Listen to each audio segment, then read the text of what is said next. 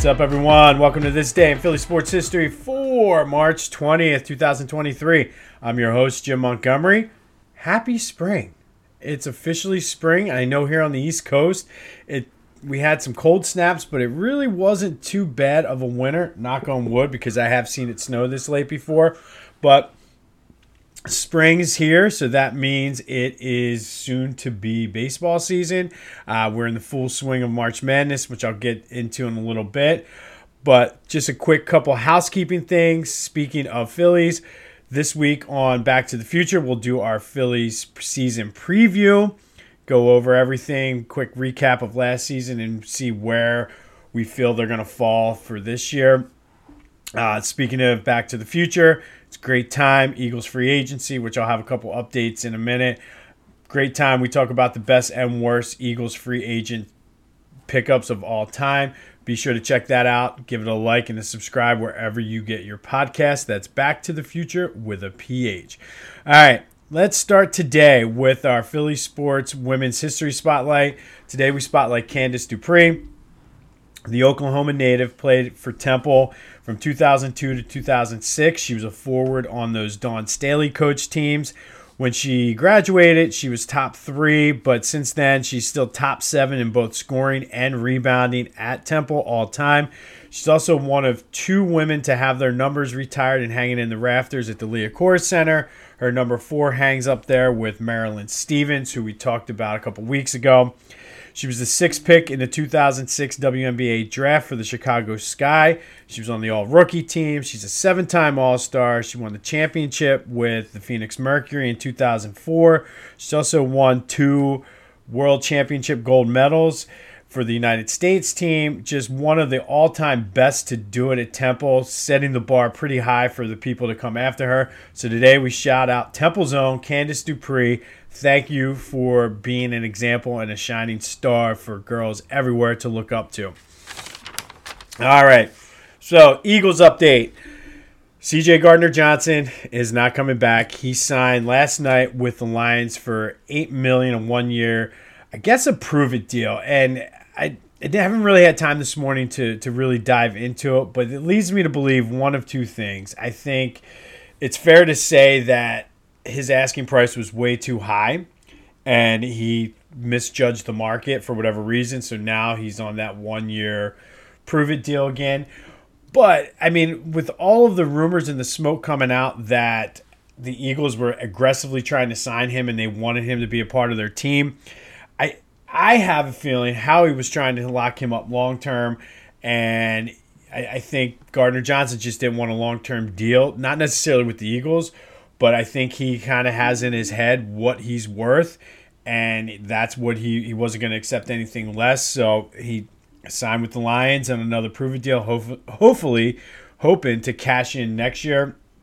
So, I mean, I think at $8 million, I think the Eagles could have done it for 1 year. But again, I don't know behind the scenes what the negotiations were, but I have a feeling that's ultimately what happened. Was he wanted more money, didn't necessarily want to sign the long-term deal at what Howie was offering. I mean, I could be way wrong. So he's not coming back. It leaves right now Lance Blankenship as your or at least as a chance penciled in as your safety. Jalen Mills is still out there. I still don't think for the right price. Yeah, that's a bad fit for him to come back and play a little safety and just provide some depth there. I did see as well that all weekend, like the Eagles were linked to Bobby Wagner, which again, I don't think that's a bad pickup for like a 1 year cheap deal. But we shall see. You still have the whole Jalen Hurts extension kind of hanging out there. But the big news today, no C.J. Gardner-Johnson this year. Who knows? He could sign a long-term deal next year, but he's going to Detroit. So, and one thing, moving on, I haven't really talked much about, but I mentioned it, the one when Schwarber hit the home run, but the United States team is, they kind of came out and blew out Cuba yesterday in the World Baseball Classic. Trey Turner's been red hot, and it's funny because I keep forgetting that he is on our team. So it's a good problem to have that we have Schwarber and Turner, who have both been playing well for the United States in the World Baseball Classic. Turner hit a grand slam the other night. He had knocked in a few runs last night.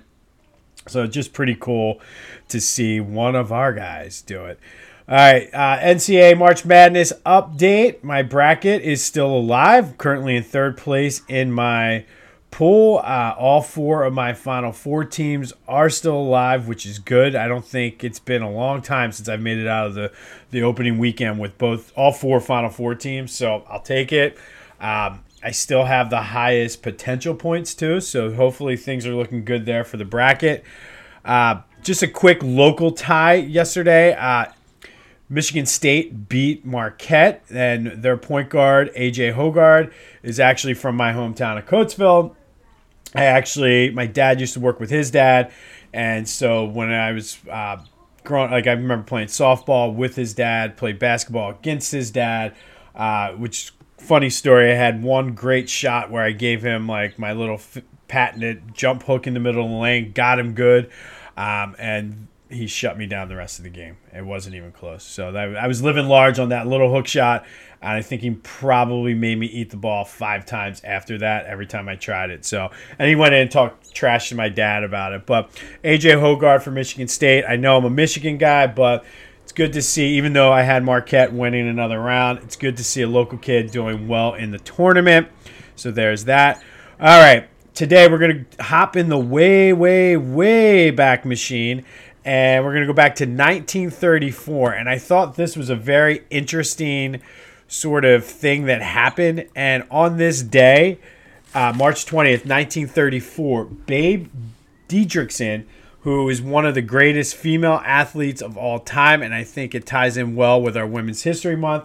She played in one of the spring training exhibition games for the Philadelphia A's versus the Brooklyn Dodgers.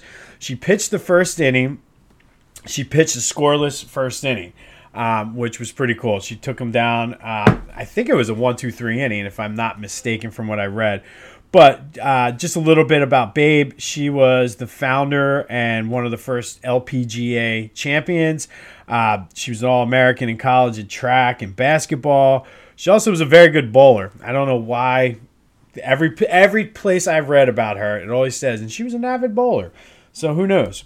But she got the nickname Babe because when she would play baseball on the sandlots as a kid, she would hit Ruthian home runs, as they were described.